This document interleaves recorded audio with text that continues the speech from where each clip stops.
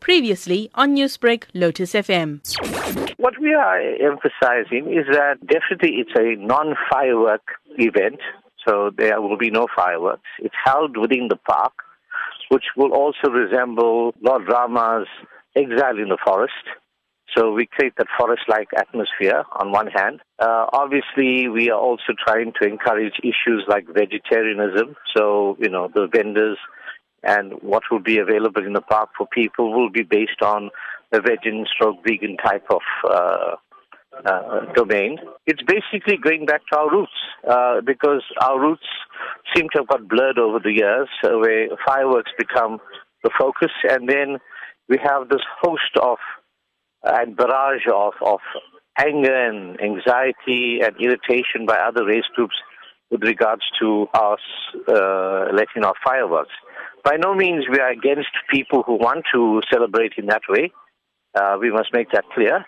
Though we, as a group, would like to emphasize what is largely, the Hindu perspective of ahimsa.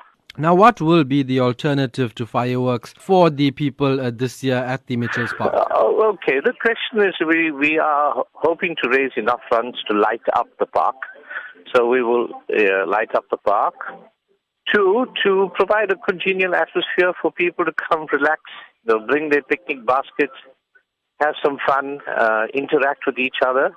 And hopefully we will also have cultural items, hopefully with things like Bharatanatyam as one of the oldest forms of dance, could be yoga displays, looking at things like issues surrounding mind, body, and soul.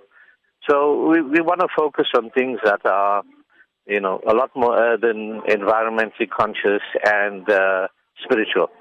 And how can people get involved, and when will this initiative take place? We have an initiative where we are saying to people we want to light up the park.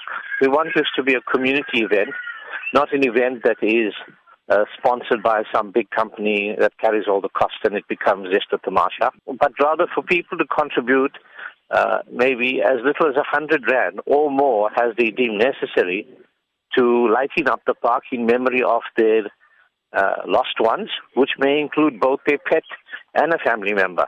Newsbreak, Lotus FM, powered by SABC News.